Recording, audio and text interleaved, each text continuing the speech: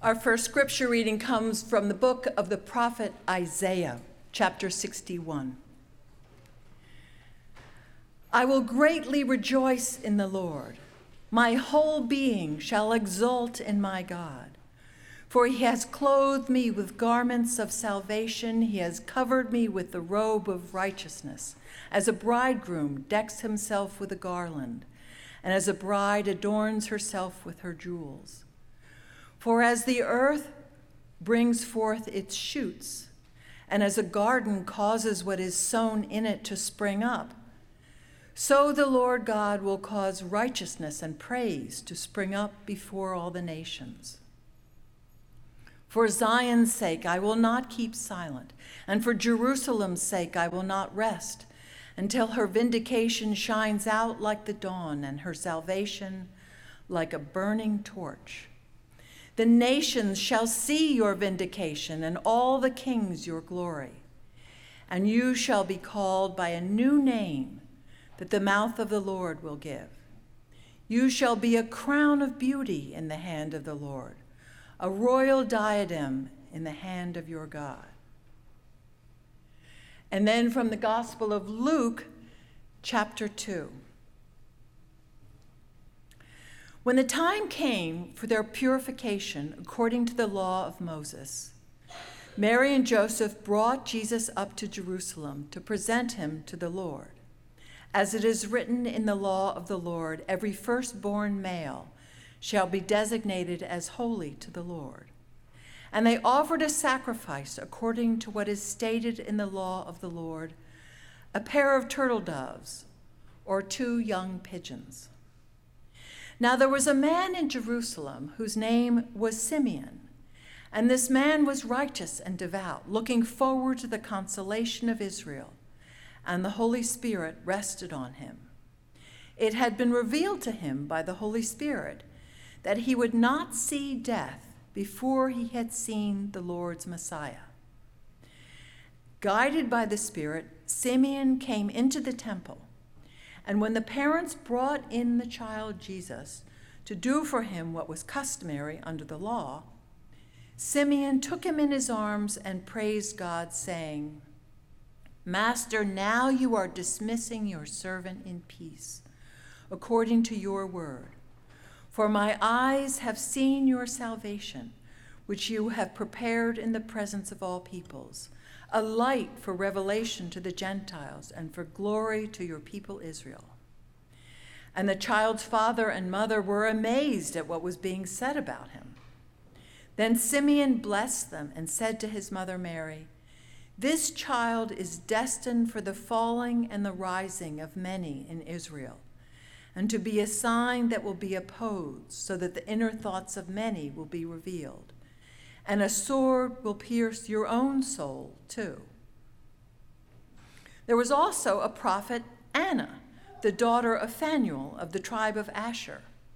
And she was of a great age, having lived with her husband 7 years after her marriage, then as a widow to the age of 84. She never left the temple, but worshiped there with fasting and prayer night and day. At that moment she came and began to praise God and to speak about the child to all who were looking for the redemption of Jerusalem. And when they had finished everything required by the law of the Lord, they returned to Galilee, to their own town of Nazareth. And the child grew and became strong, filled with wisdom, and the favor of God was upon him. This is the word of the Lord.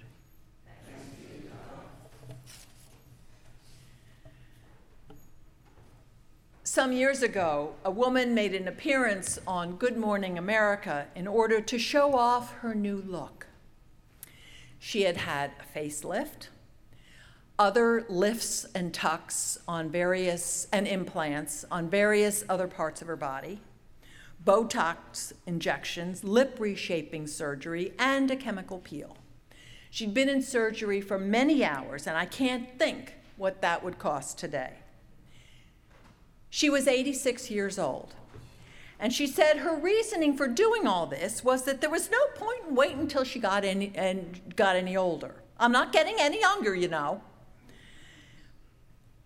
Now, this woman may have looked younger, but we human beings are actually managing to live a lot longer, especially in communities that have access to good health care and good food.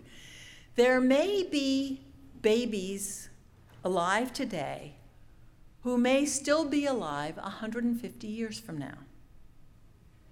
It seems like an impossibility, but if we compare the human life expectancy today with how long people lived just 100 years ago, it doesn't sound all that absurd. In the early 1900s, the average lifespan was 49 years.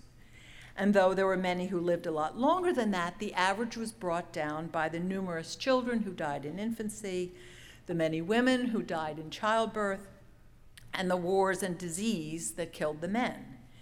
If you got to be 61 back then, you would have been considered an old crone, wise, respected. Well, I'm still waiting for that over 61 wisdom to kick in. But now, nearing the end of the first quarter of the 21st century, in the US, life expectancy is almost 80 years.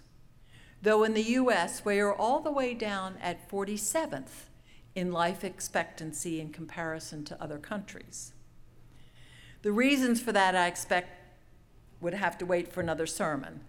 But we're still way ahead today of 120 years ago. There are people in their 80s fit enough to run marathons. Compared to the folks of Isaiah's time, we have an enormous length of time on this earth to learn, to grow, to live. But of course, the real question is not how long we can live, but how well we can live. And you know already that I don't mean well in the sense of material possessions, but how well we use this time that we've been given. Is 80 years long enough? Is 150 years long enough? What would someone living for 150 years do with all that time? Take more vacations? Spend more time at work? Plant a bigger garden? Save more money for a longer retirement? Plant more trees? Love more? Give more? Hope more? If people in the future live twice as long as we do, will they do anything better with their lives than we have? Have we done anything better with our lives than the people of 100 years ago? Or the people of Isaiah's time 3,000 years ago? David McCullough, an American historian who wrote nonfiction bestsellers on topics like the Wright brothers, John Adams, the Brooklyn Bridge. Also, you would probably recognize his voice from some of Ken Burns' programs like the Civil War. He also narrated one of my favorite movies, Seabiscuit. And in an interview I saw, McCullough talked about the importance of the study of history, that it helps us as we live and make choices in the present, that a well-lived life is deliberate, it's conscious, it's well thought, and not just kind of cruise through, oblivious to the consequences of our actions and our choices. And then in response to a question from the audience, he described a framed saying that had been hung over the mantle in the house where he grew up. And it said, "Live every day." Would we do a better job of truly living every day if we could expect to have more of those days to live? I don't know. Though statistically, there's far less poverty in the world than there was 100 years ago. Somehow today, it can be hard to see that. There seem to be just as many wars. Would doubling the number of years we have to live make a difference to the world other than overpopulation? Would we choose to spend more of the time we have serving God, serving God's will for good in this world? We'd have more Sundays, more opportunities for worship, for sure. Maybe that would help. The prophet Isaiah talks about gracious gardens growing in warm springtime sunlight, cultivated and tended gardens which blossom and which, most importantly, bear fruit. A garden is measured by its produce, the beauty of its flowers, the nutrition or tastiness of fruit or vegetables. A life is measured by its deeds, by its love. What good would there be in a vegetable garden that produced only leaves and vines, a flower garden with no flowers, an orchard with no fruit? What good would there be in a life of any length if it brought no love, no joy? The measure of a life is found not in its length, but in the expressions of love, of kindness, of generosity, of righteousness, the fruit. So here we are, a few days after the birth of Jesus, a Messiah who lived all of 33 years and yet changed the world. Since we're coming up on a new year, perhaps it's a good time to think about the choices we make, to look at the gardens we tend. So if our lives are like Isaiah's garden, does yours have rich soil? Does it have good growth and produce? Or has it not been worked properly? Are there a lot of rocks with weak soil, producing little growth or bitter taste? As the gardeners among you know, soil has to be turned and tilled and worked to become productive. No matter how long the garden has existed, 49 years or 80 years or 150 years, unless it's tended, it becomes choked with weeds or barren. Whether short or long, God calls us to live, not in any old way, but with the qualities of joy and love and generosity and kindness and righteousness. Jesus came to tell us this, to show us this, to demonstrate that this is how God is toward us, and this is the way we're meant to live, in the image, in the likeness of God. The Gospel of Luke tells us about two old people who I very much doubt had facelifts or tummy tucks. Simeon had been told by the Holy Spirit that he would not die before he had seen the Messiah. And so Simeon waited, living every day in hope and expectation. Then one day he was led to go to the temple, and there he saw two new parents and their infant son. And though he knew that this baby was being brought into the temple to do what was usual, what was customary, this presentation of the firstborn, this particular infant he recognized was far from ordinary, far from usual. Simeon knew who Jesus was and who he would become. And Simeon proclaims that his own life has been fulfilled, producing fruit at that moment, not because he had lived a long time, but because he not only recognized the Savior, the promised Messiah in this baby boy, but he proclaimed it for the first time in public, in that enormous public, just what God was doing, the new thing that God was doing by bringing Jesus Christ into the world. The shepherds had heard out there in the sticks in the countryside, but now, because of Simeon's proclamation, the center of the Jewish universe knew. There in Jerusalem, he announced to the bigwigs of the temple, the civic authorities, this marvelous good news. The words of our last hymn are the words that Simeon proclaimed in the temple. Another old person, Anna, her garden was well tilled also.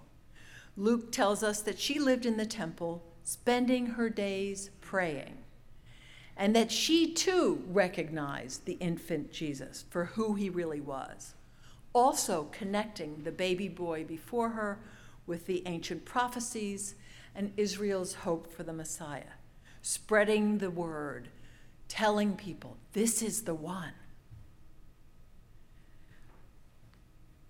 Christmas morning at our house always had a few disappointments mixed in with the joy. New clothes, for example. Maybe it's a boy thing, but even now that our boys are grown up, new clothes were not something they got excited about. But new clothes are part of many religious celebrations. At Easter, new dresses and new Easter hats, not that anybody wears Easter hats anymore, but new Easter hats are not just a chance to show off, but they symbolize the new beginning, the new life that Jesus' resurrection signifies. In the days of the earliest church, adult baptisms always happened on Easter. And after their Lenten period of study and repentance and preparation, the newly baptized were given new clothes on Easter morning. In the Muslim faith, Ramadan is the period of fasting to honor the revelation of the Quran to Muhammad, and the last day of Ramadan is called Eid al-Fitr, or the Eid, which is a day of celebration when houses are cleaned and gifts are exchanged and lots of special foods are prepared, especially sweet ones, and the poor are provided for, and new clothes are worn. New clothes in Islam also celebrate a new beginning. The prophet Isaiah talks about new clothes. His new clothes, though, are not made of cotton or wool. They're rather, he says, the garments of salvation and the robe of righteousness. He compares them to the new and special clothes that a bride and groom adorn themselves with as they make commitment to a new life together. New clothes signify the start of something new, a change. Isaiah is saying that the coming of the Messiah will bring a change like that we will live not as we have always done before, but differently. The message of Christmas is not really about charity as we usually think of it. It's also not about feeling guilty for being comfortable. The message of Christmas is about change, the change that Jesus the Christ brought into the world. It's about the love of God, the grace of God, overwhelming our worry about our sin, our mistakes, and assuring us that the love of God brings us forgiveness, brings us peace. We are thus empowered to order our lives differently so that we can reflect in our own lives and in our own choices the Word of God which is incarnate in the baby Jesus, which comes alive and in person in the birth and life and death and resurrection of Jesus. And so Christmas is both a gift and a challenge. Through Christ, we are given the love, the grace, the forgiveness of God, so that, in order that, having the gardens that are our lives flourish, we might truly live every day of our increasingly long and healthy lives. And it might even happen that if we were to make those changes in our lives, making grace and forgiveness and generosity and kindness our priorities, our produce, others will see and know more about who Jesus really was and is today. The beauty and productivity of our gardens, our lives, will demonstrate the love of God in the world. Let us pray. Gracious God, you call us to put on new clothes, the garments of salvation and the robe of righteousness. May this Christmas season remind us that you have already changed the world. May our lives reflect that change in the coming new year. Teach us to tend our gardens with vigor and hope, bearing kindness and truth, generosity and justice. In the name of Jesus we pray. Amen. And now let us stand and affirm our faith. This affirmation of faith in the bulletin comes from the Confession of 1967 of the Presbyterian Church USA. Let us stand.